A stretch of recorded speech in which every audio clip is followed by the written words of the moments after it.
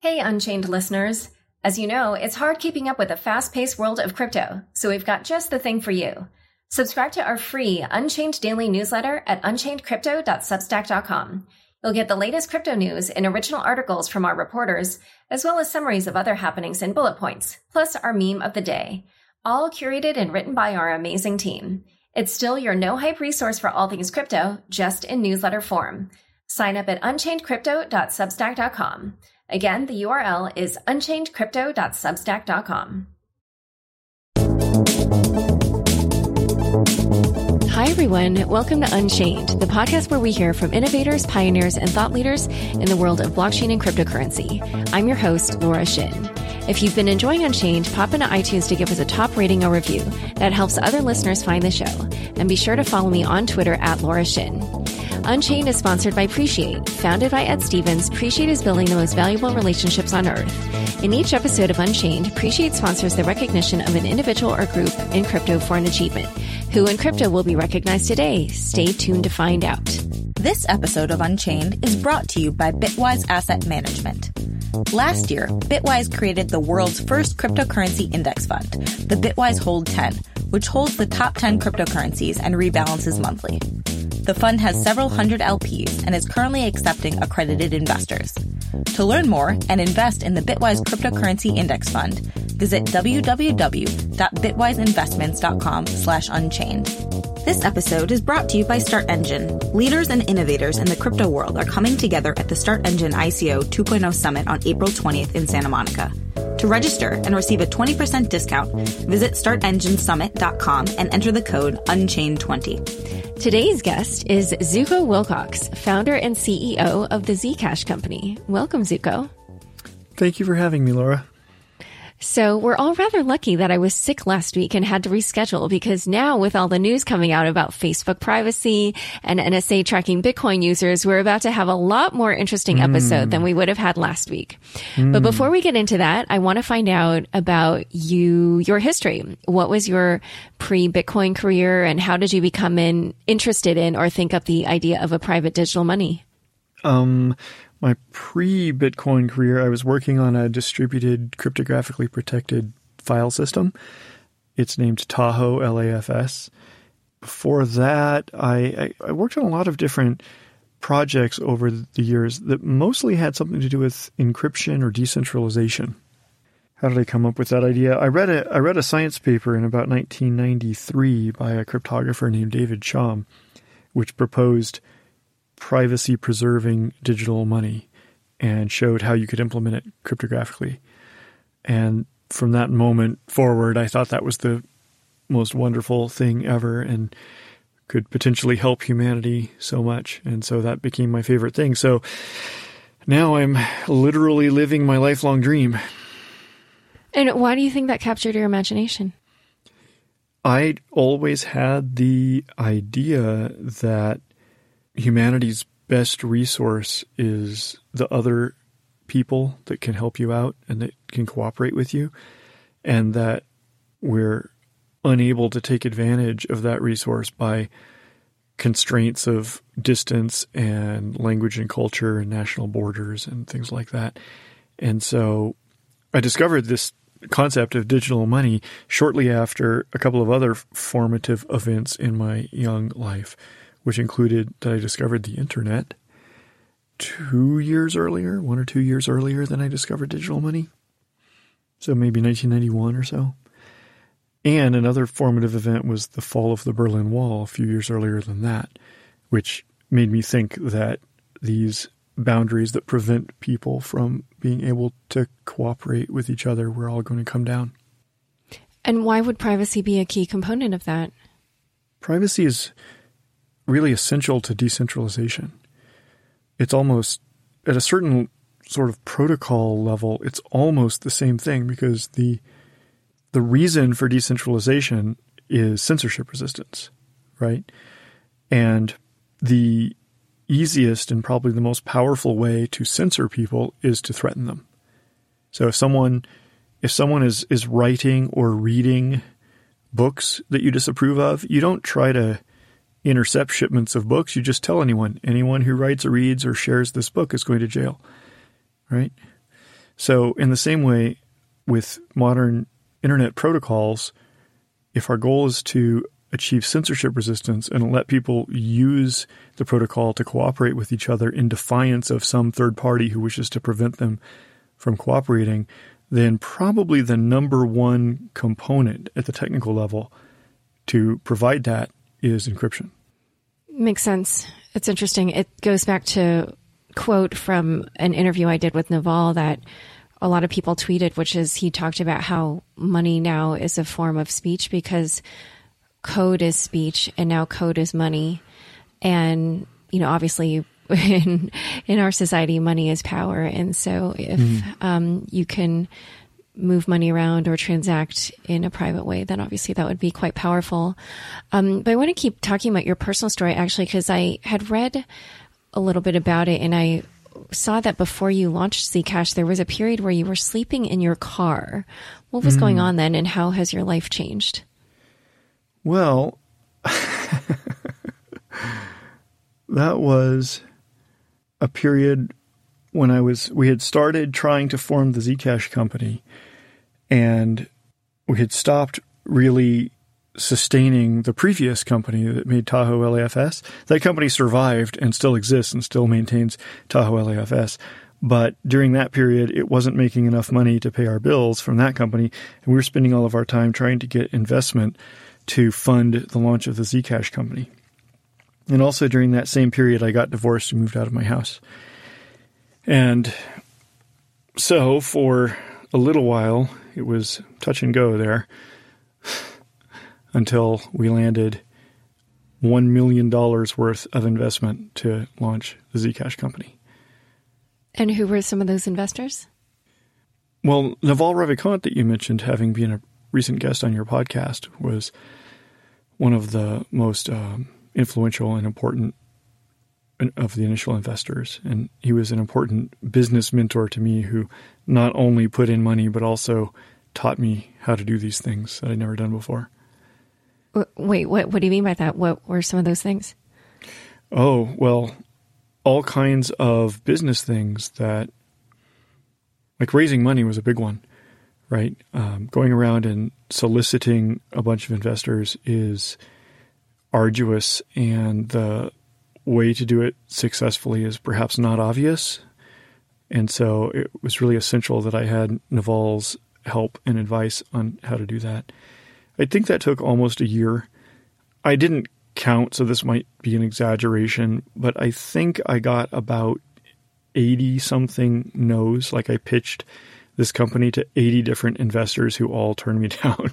And then I got like about 12 or so was the initial batch of yeses that I needed to get started and rent a house. Yeah.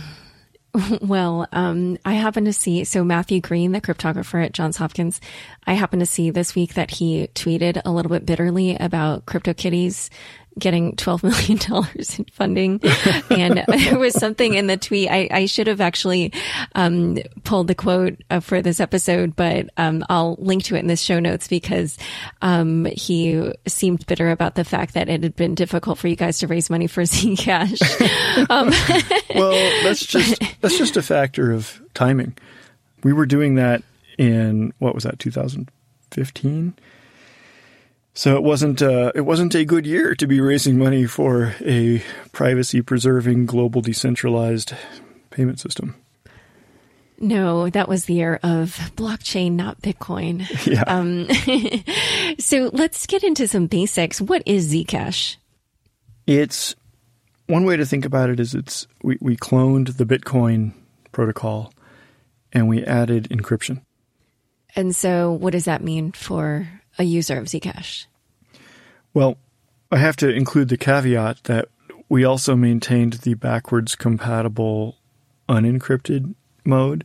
So if you're a user of Zcash, you have to be aware of which mode you're using it in. But if you're using it with the encrypted feature, then it means that when you make transactions, just like in Bitcoin, those transactions get posted to the blockchain so that the entire global consensus can recognize and validate that transaction. But the difference is that with the Zcash cryptography, the amount sent and the identifier or the address of the sender and the address of the receiver, those things are all posted to the blockchain encrypted so that only the sender and the receiver can see them. The sender, the receiver, and any third party that they share it with. And for listeners just going forward, why don't we maybe just define these terms? So as we continue the conversation, I think and correct me if I'm wrong, Zooko, but I think the official terminology is shielded transactions or shielded addresses for the ones that are encrypted, and then transparent addresses and transparent transactions for ones that are not and that are more similar to Bitcoin in that they're visible on the public ledger. Is that correct? That's pretty close, but let's not say shielded or unshielded transactions, because a transaction can include multiple addresses. Like you could send from a shielded address to a transparent address. And you can even, just like in Bitcoin, send money from multiple addresses or to multiple addresses.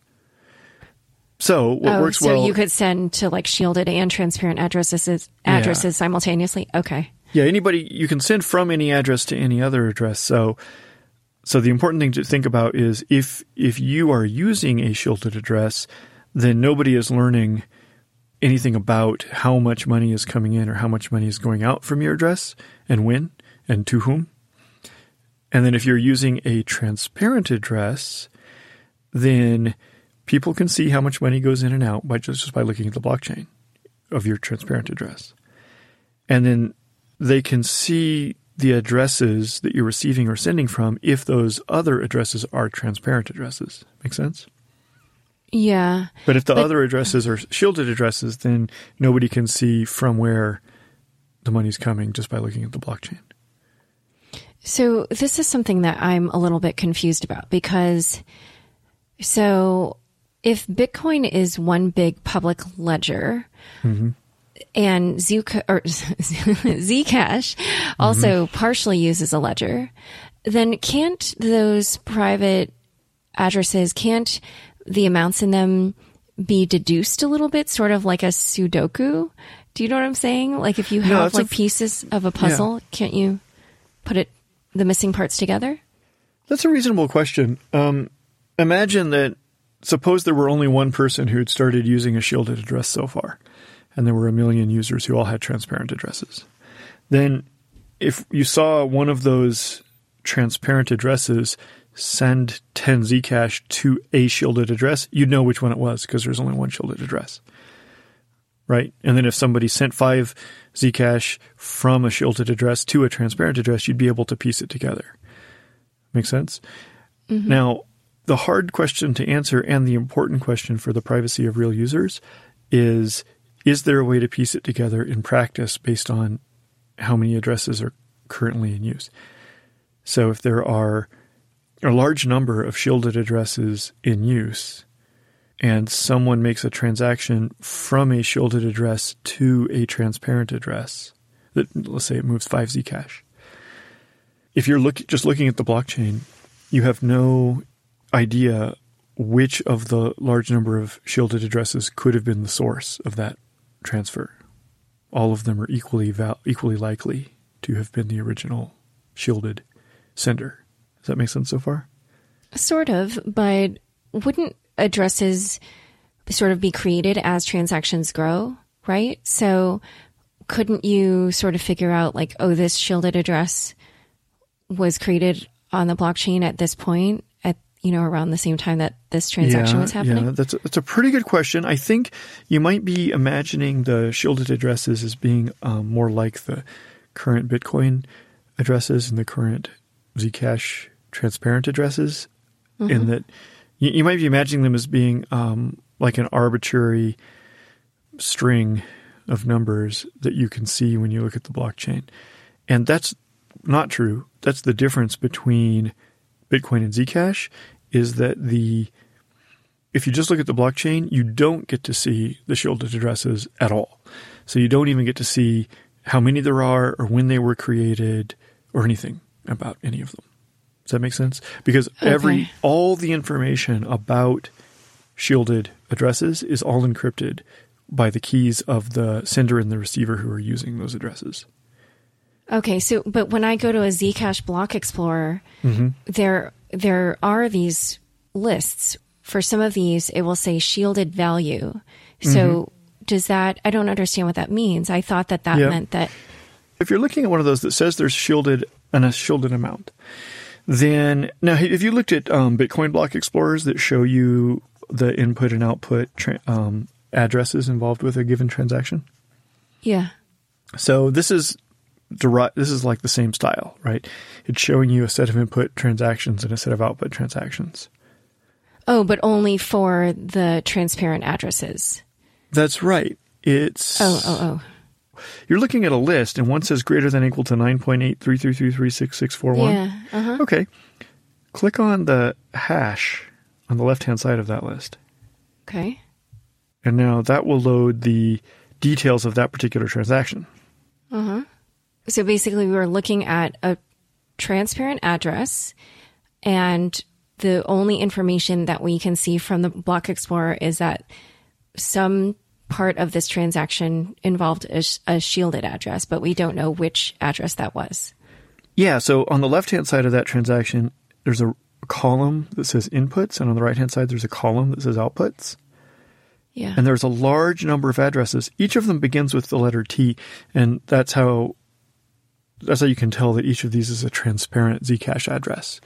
Transparent Zcash addresses always start with the letter T. And there's a lot of them. There's like hundreds. And they each got a little tiny amount. They each got about 0.01 or 0.02 Zcash from this transaction. Right. See that? Okay. So, and then on the left, it says inputs, and there's nothing there. So this is the place where you would see an address if you didn't have the unique Zcash cryptography. Does that make sense? So the absence, the fact that the left-hand side is a blank empty space is the magical thing. There is something about this transaction that makes me think about tumblers or just trying to obfuscate a trail in some fashion. Isn't that what it looks like to you? To have this blank input and then so many tiny outputs to so many. Yeah, I mean, actually, I believe that this is probably payouts to miners who have been running a Zcash mining rig, and, they're part of a pool.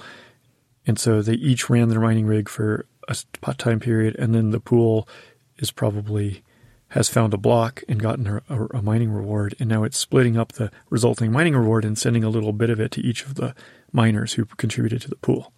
So that's why I think there's hundreds of different transparent addresses, each of which is receiving a little bit of Zcash. Oh, that's interesting. It's interesting. I find it fascinating, actually, that even in a transaction that involves a shielded address, you can sort of deduce what's going on. Yeah. What does that say to you? Well, yeah, no, that's really right. And the reason we can deduce things is because there are these transparent addresses involved. Make sense? Right, but this goes back to my question about it being sort of like a Sudoku, right? Yeah, it kind of is, yeah. It's a Sudoku puzzle, and in the world where there are a lot of transparent addresses being used and a very few shielded addresses being used, then it's like a Sudoku that you can solve because you can sort of process of elimination or, logical deduction. But in the world where there are lots of shielded addresses being used, then it's a Sudoku that is enormous and doesn't have enough clues to answer. Does that make sense? Yeah. Well, we'll see. Something that I wanted to also ask you about is I know people say that privacy is important to solve in the area of cryptocurrencies because Bitcoins are not fungible in the way people think they are because some coins can become tainted by illegal activity and it's visible on the ledger. And so I know that you've talked about how you can have, at least with Zcash, you can have fungibility, but also, these coins that are transacting in this public fashion. But is that just because all the coins engaging in illegal activity are choosing the privacy function? And so does that fact in itself, like having had a history of, going in and out of a shielded address, would that cast suspicion on Zcash coins and make them non-fungible? Well, first of all, I have to take exception to the framing of the use of privacy being for something that's illegal. That's not the only use of privacy, and it's not what either the Zcash community or the Zcash users currently use it for or value it for. So consider instead something that's got the same consequences, but a completely different social flavor. For example, you could be mining cryptocurrency in Venezuela, and you could be concerned that extortionists are going to track you down and confiscate your miners or extort you and require you to pay them off or something like that, even though you're not doing anything illegal. And privacy, not just at the blockchain layer, but in other ways, is, like I said at the beginning of this conversation, is really the number one defense against that kind of threat. Similarly, if you're a cryptocurrency buyer and user in the United States, your primary threat model is not the police and not the NSA, at least not if you're using Zcash, because people currently don't use Zcash for illegal things as far as I've seen. But your primary threat... They wouldn't tell you if they were. Okay, that was a tangent. Let me finish what your primary threat is. Okay. I'm happy to tell you. We could go into the known facts, such as they are, about what people do use coins for. But I will say, as you are actually well aware from some of your other research and writings, the absolute primary threat, if you're a law-abiding cryptocurrency user in the United States, is thieves, right? They may not be even from the United States. They might be from other countries, but thieves are tracking down cryptocurrency users and taking over their accounts and hacking their phone numbers and things like that and stealing their coins every day, all the time. And that is a pressing and valuable reason why you should not want the details of your transactions to be posted to a public blockchain. I can think of a couple more. One is that nonprofits accept donations in Zcash a lot, and one reason for that is that donors often prefer privacy when donating. And another is that if a business wanted to use a blockchain or a cryptocurrency, either way, for business transactions, they would require privacy. It wouldn't be acceptable legally or in business considerations to broadcast their transactions to the world. So anyway, yeah, I think that was like two tangents in a row, because you were asking a question. The question was, if it was a good question, it was, if the uses of privacy are few and far between, doesn't that endanger the privacy of those people who do choose it, right? Yeah. That is a good question. There's a technical detail about the difference between the Zcash approach to privacy and other sort of lower tech, older technologies. And that is that in Zcash, everyone who has a shielded address is indistinguishable from everyone else who uses a shielded address. Does that make sense? And not only everyone else who's currently using a shielded address, but you're also indistinguishable from everyone who has ever used a shielded address in the history of the blockchain. So if there are only like 10,000 people who are using shielded, who have ever used a shielded address, now in reality there may be more. I'm not sure about the exact number, but even if there were only a few thousand or 10,000 people who are using it, that still means someone who looks at the Zcash blockchain and tries to solve the Sudoku puzzle and deduce something about your behavior based on what they see in the blockchain, they can't recognize anything you've done as any different from anything that the other 9,999 people did. Does that make sense? Yeah. But I want to go back to that question that I asked earlier. I personally, obviously, I think everybody is interested in privacy for things that they are interested in doing. But in this case, where you are describing to me the different reasons why people are using Zcash and not just Zcash, but the shielded the shielded addresses, obviously you listed reasons that would be fairly innocuous and understandable. But the fact of the matter is you probably don't know how many people are using Zcash for illicit purposes, right? Well, we get some information from journalists and law enforcement.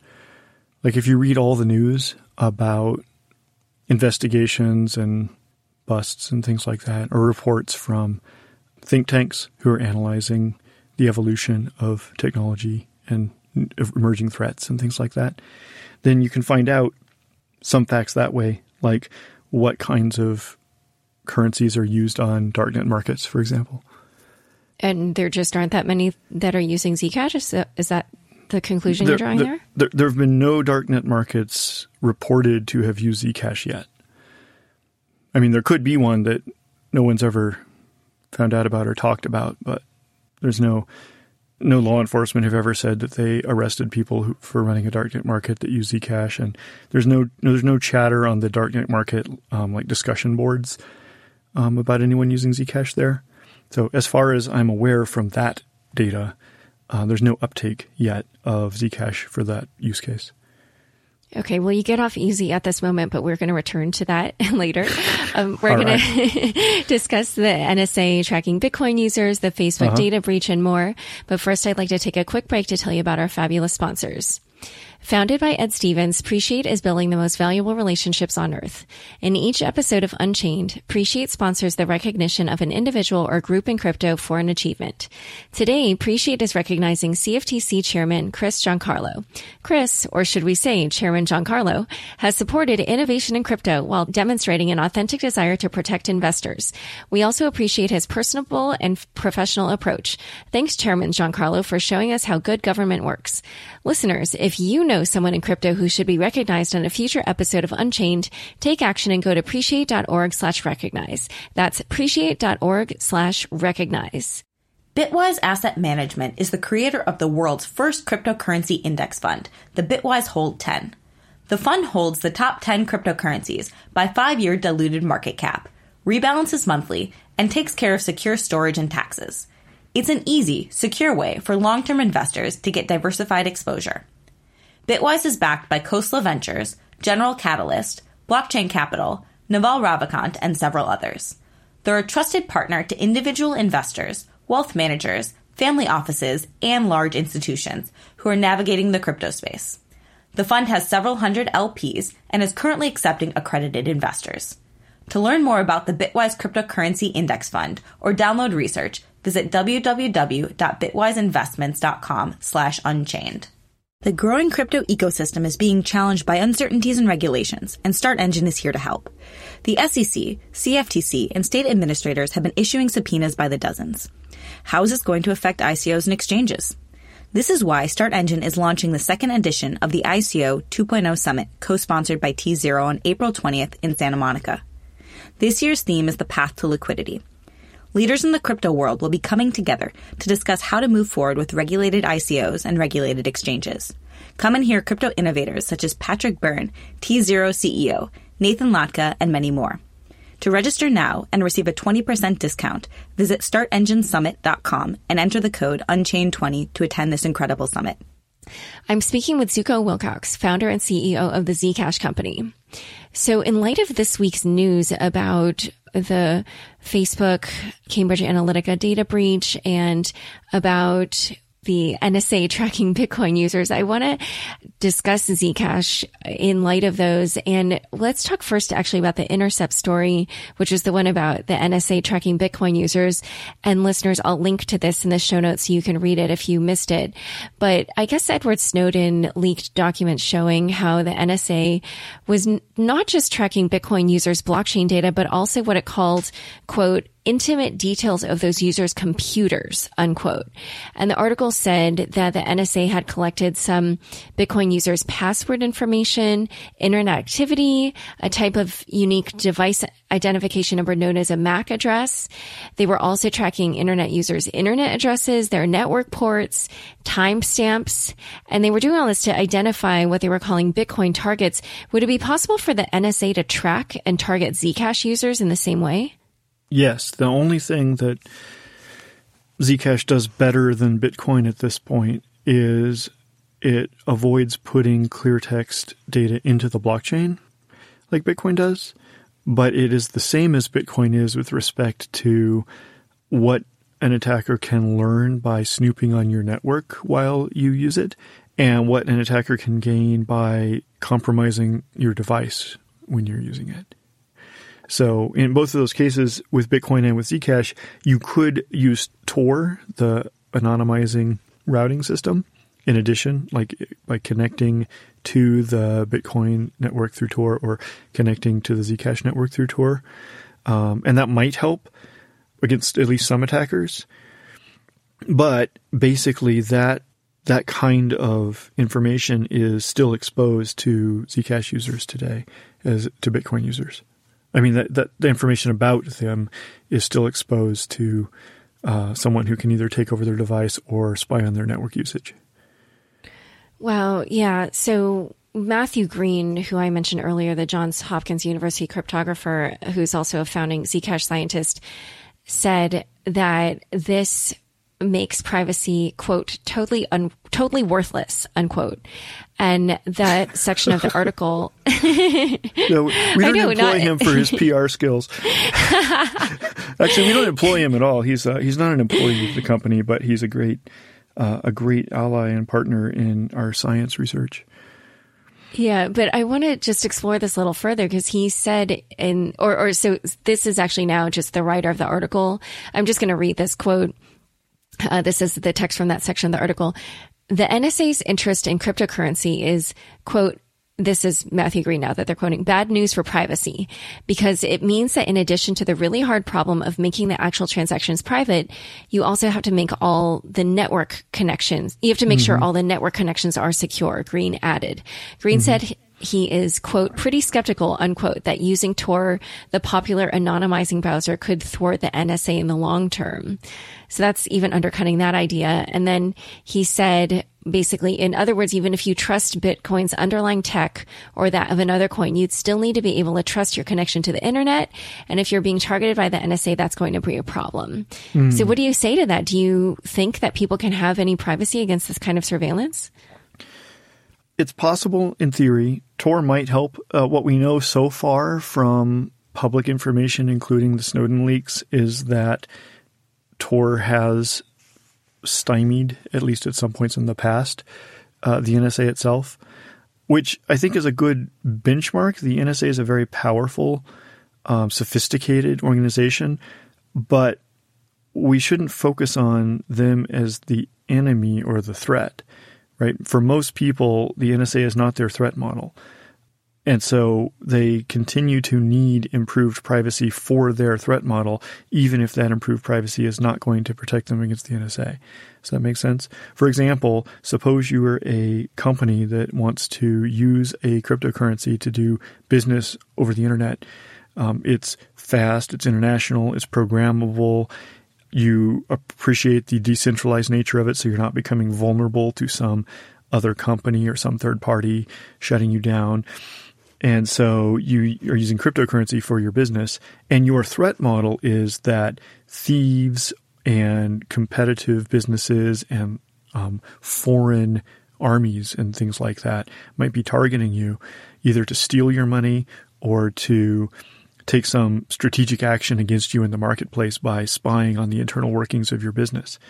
So you really should upgrade to better privacy tools, including Tor and Zcash, for that kind of purpose, even if it's still possible, which remains uncertain, that the NSA could successfully defeat those tools.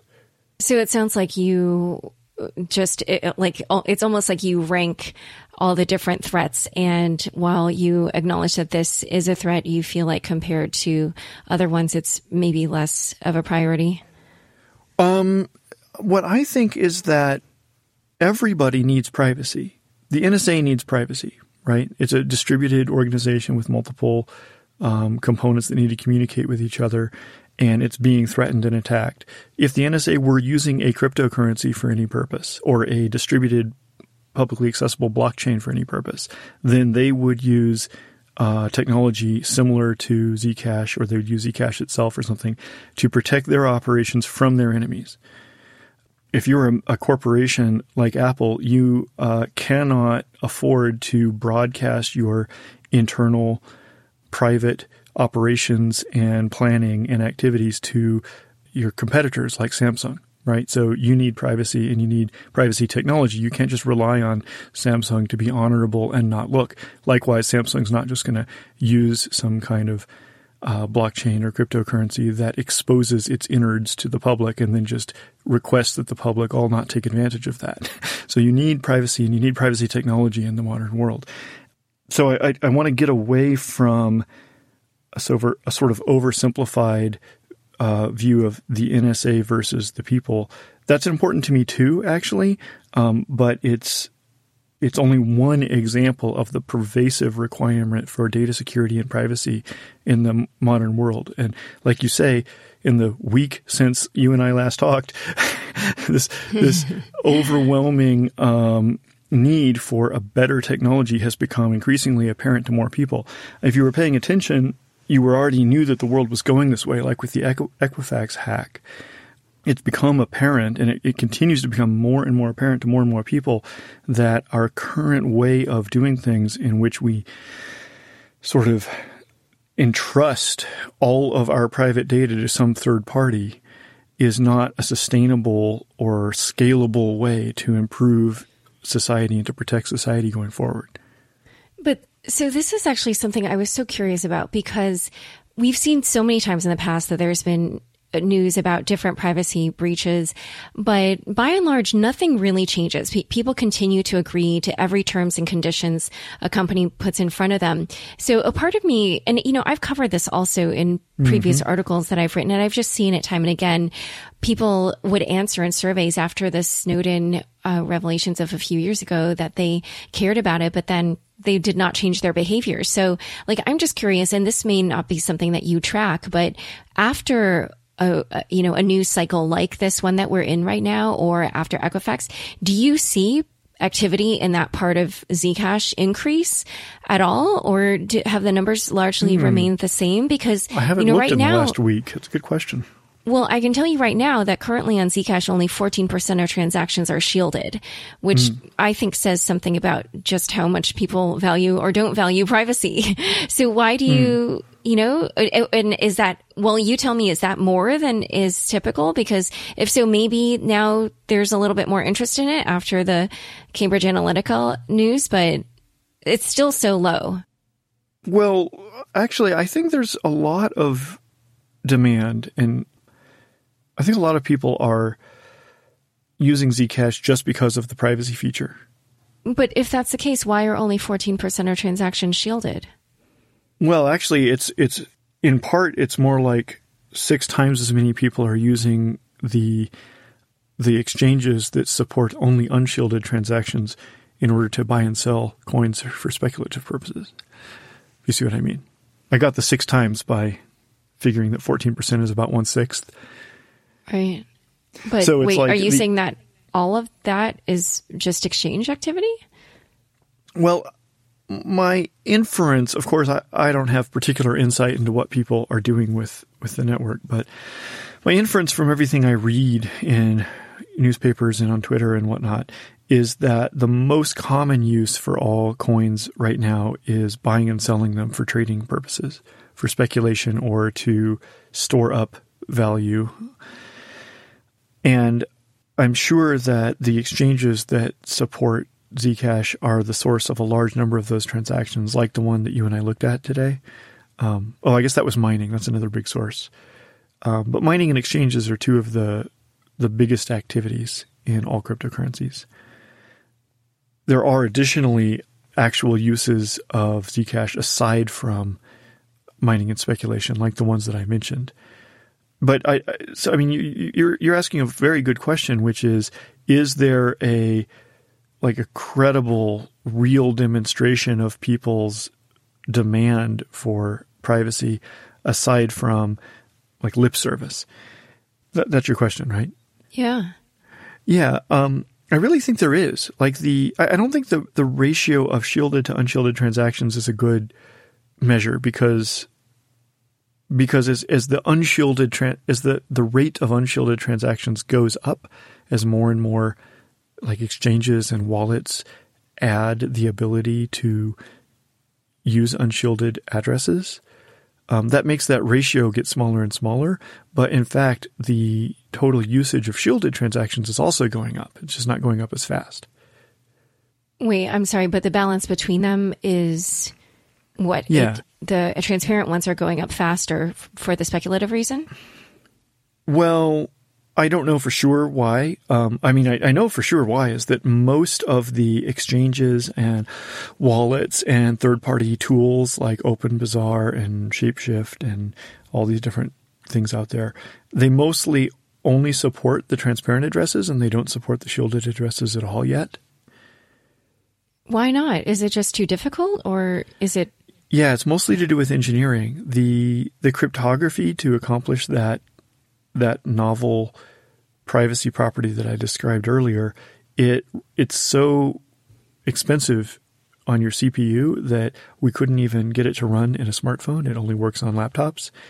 And most of the third parties like exchanges and services have not implemented it at all. So that if you're dealing with one of those parties, like if you're using Kraken, the exchange, to send or receive Zcash in order to trade it for dollars, you can't use Kraken. Only uses transparent addresses itself on its side. Right. It would be difficult to convert that to US dollars if they didn't know the amount. No. What they will probably, so the only reason that they don't is a matter of engineering and efficiency.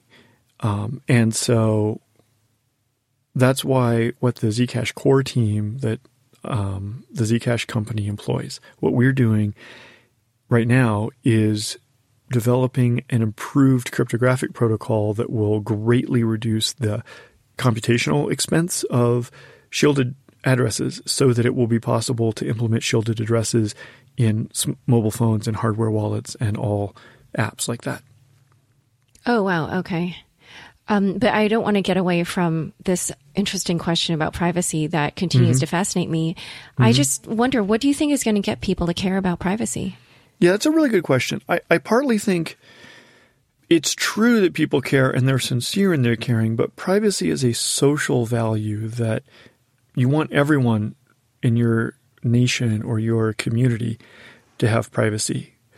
It's not like so much an individual value. So it's similar to how do I put that? It's a public goods problem. It's like the tragedy of the commons, the idea that everyone benefits by having a well-maintained shared area, but you can't expect just every individual to go out of their way to take care of the shared area. So similarly with privacy, you want everyone in society to know that they can communicate freely their opinions to each other, make moral choices, express and act on their political beliefs, read whatever books they are interested in. That's all part of the way our society was built and has lasted this long until about 15 years ago. And that's not something that you can regain as an individual just by protecting your own communications and your own computer usage. You should protect your own computer usage. And like I said earlier, the most urgent reason to do that is to make it hard for thieves to choose to target you. But as a society, we want privacy for its social benefits. It's not so much an individual benefit. So are you just going to kind of continue to preach the benefits of privacy, or do you feel like there's some way to kind of nudge people to actually really care about it? Well, I think we definitely need to make it easy. That's what has always been the most important thing in all of our other tools, computer apps and things that we've learned to use over the years. It needs to be easy and understandable and feel safe and feel good to people. And that's why what the Zcash company is doing right now is focused on improving the efficiency of those shielded addresses so that we can make them the default that everyone uses whenever they use Zcash. The other thing is that I'm continuing to preach. I do preach the value of privacy for nations to protect and enrich them as nations, and for communities to make them stronger and healthier communities. But I also preach the value of privacy for businesses to comply with the law and to protect their customers and to protect their own internal operations. Let's talk about selective disclosure and viewing keys. First of all, define them for the users and then answer the question for me of whether they defeat the purpose of privacy at all. Selective disclosure is the notion that the things you do aren't going to be broadcast to everyone in the world, but nor yet are they going to be hidden so that only you can ever see them. Instead, you're going to get to choose to whom you will reveal your actions. So this is why I say that privacy is all about consent. I disagree with people who say privacy doesn't matter because people like to share pictures of themselves doing embarrassing things with their friends on social media. To me, that shows that privacy matters because they're choosing that, and because they could have chosen otherwise, that gives their choice meaning. So selective disclosure, as well as being meaningful and valuable, it's also a necessary consequence of mathematics, because if you're using math to protect data, i.e. if you're using encryption to protect data, then that means there is a decryption key, which if someone gets it, then they can see the data. So it's a problem if someone gets access to data illicitly, like in the Equifax hack, but it's also a virtue that you can choose to share access to some third party by giving them the key. And that's what we call a view key in Zcash, because to distinguish it from the spending key, right? The spending key is what you keep in order to be able to spend your money later. And the view key doesn't give anyone spending power, but it gives them the ability to view the transactions in the blockchain.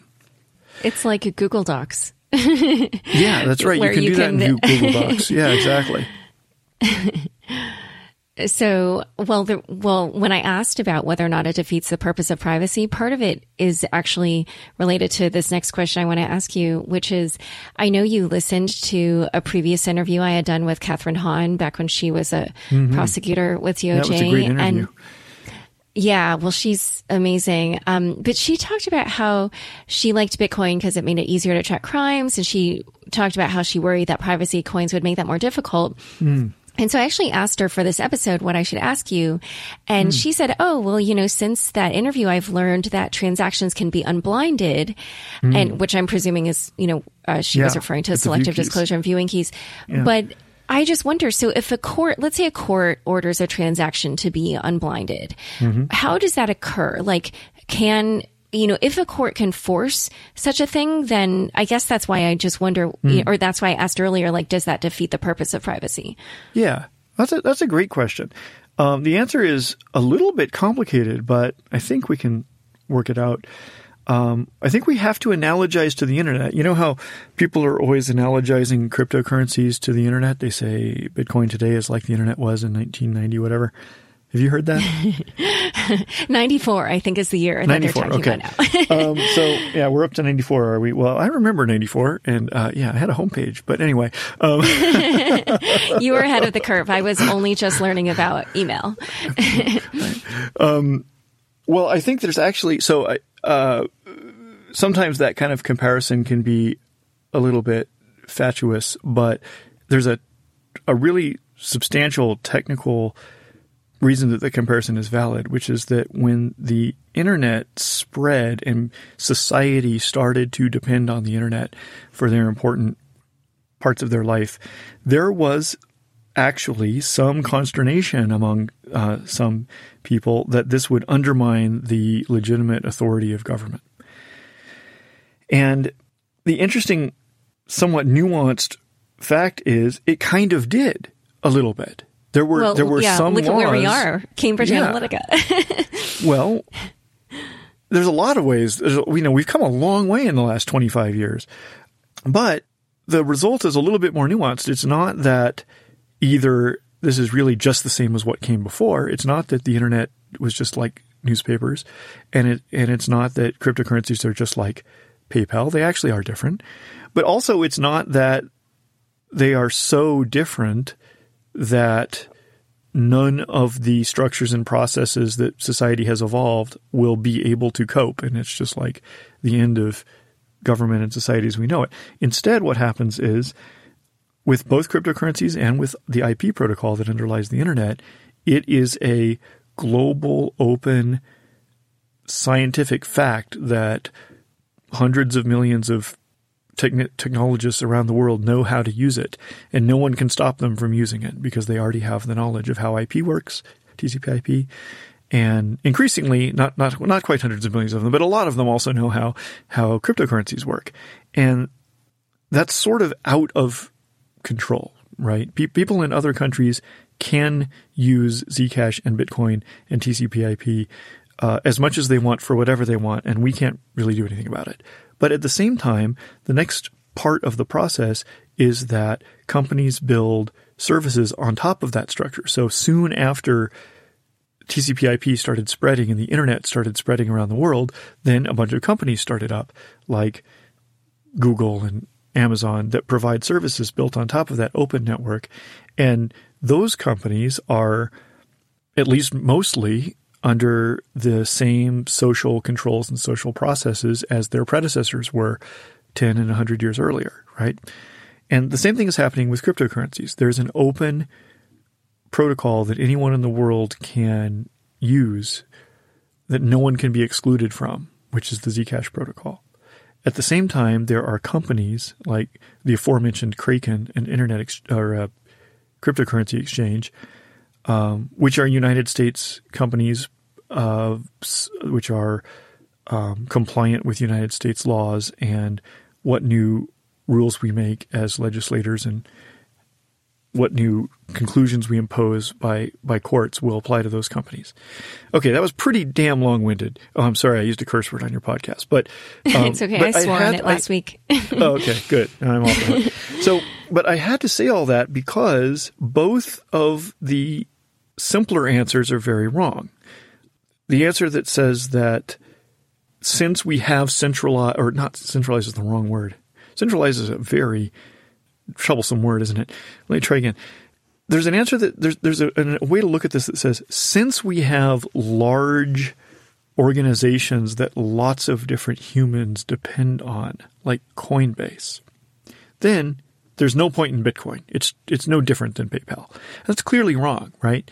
Even though a lot of people depend on Coinbase, and even though those people are completely vulnerable to what would happen if a hacker stole all the Bitcoins out of Coinbase or whatever, that doesn't mean that Bitcoin is meaningless, right? It's actually quite important that there's an open protocol that those Bitcoins that Coinbase controls are built on top of and transacted across, and that there are other companies in other places around the world that are also using the same open protocol.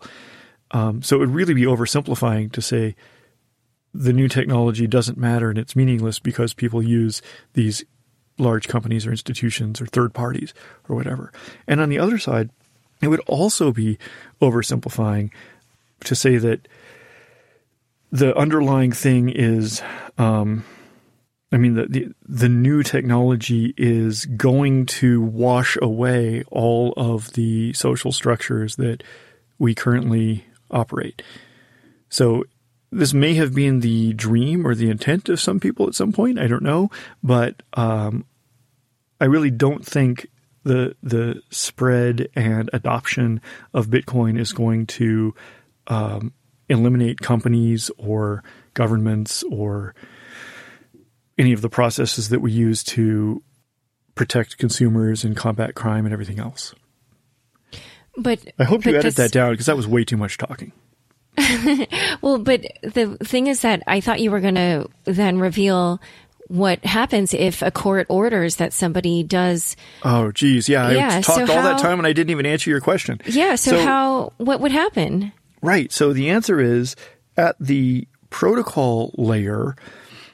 The answer is that somebody controls the keys, and in a lot of cases, it's going to be a third party like Coinbase that controls the keys, which is the same thing that we currently do with financial institutions like banks. Wait, and this is when in the future when even shielded transactions are handled by exchanges? Because earlier you said that right now that's not the case. Right. So So at the protocol layer, whenever you create a transaction in Zcash, you retain the view key, which allows you to reveal that transaction in the blockchain to a third party of your choice. Now, we have to look at the next layer up at the sort of, I don't know what the word for this is, the layer where services get built. Now, at that layer, there might be some people who are running their own Zcash node themselves, and they control their own key. And so if they post a transaction to the Zcash blockchain, then they are the only ones who have the ability to disclose that transaction to anyone else. And there might be other people who are relying on a third party like Coinbase. And in that case, Coinbase is the one that's generating those keys and posting those transactions to the blockchain. So then Coinbase is the one that has the ability to disclose the view keys to third parties. And so for the individual, it's just sort of up to them. It's not something a court for. I mean, they could order it, and then I guess the individual would choose and pay the consequences if they decide not to. Right. And that's, it's not, that's basically how our society has always operated, at least for the last couple hundred years, up until about 10 or 15 years ago, we started entrusting more and more of our personal data to third parties. And there was a legal struggle in the United States about whether the Fourth Amendment to the United States Constitution should apply to personal data even when it's entrusted to third parties or not. And it has mostly worked out not, that if you have like correspondence, like letters that you send back and forth with a friend or a business partner or something, until about, 20, 25 years ago, those would probably be on paper. And there would be specific processes whose authority derives from the Fourth Amendment for when a court could compel you to reveal the contents of your letters to a third party, right? Mm-hmm. And then when we started entrusting all of our letters to Google and Yahoo and other third parties, even though what would be desirable for society, I don't believe has changed from 25 years ago to today, but what became enforced by the technology in the courts changed, so that now a much looser standard is required before those third-party email providers will provide copies of your letters to a third party.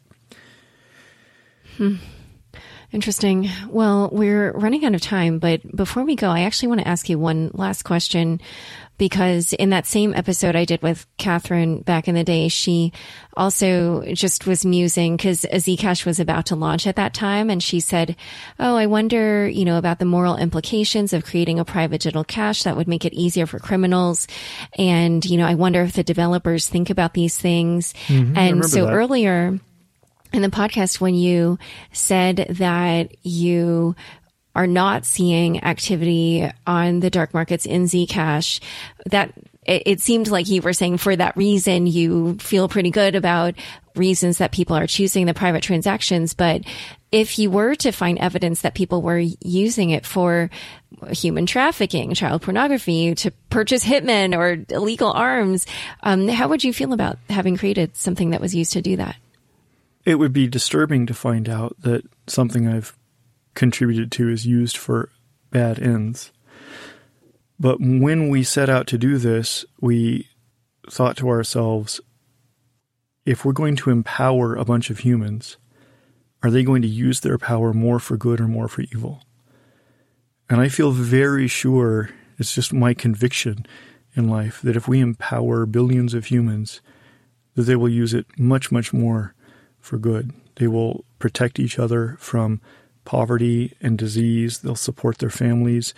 They'll do for each other through economic exchange what they have already started doing for each other through the internet.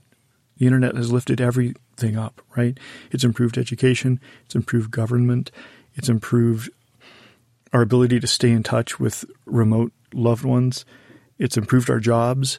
It's improved our entertainment and amusement and relaxation. And I feel a very deep conviction that many humans around the world are in desperate, urgent need of economic opportunity and economic freedom that they have been unfairly denied.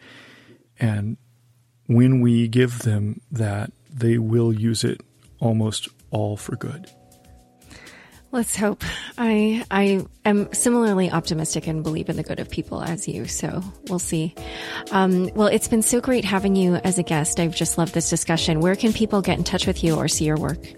Well, you can definitely go to the z.cash website, z.cash. Great. Well, thanks for coming on the show. Thank you so much, Laura. Thanks so much for joining us today. To learn more about Zuko, check out the notes inside your podcast episode. Also, be sure to follow me on Twitter at Laura Shin. New episodes of Unchained come out every Tuesday. If you haven't already, rate, review, and subscribe on Apple Podcasts.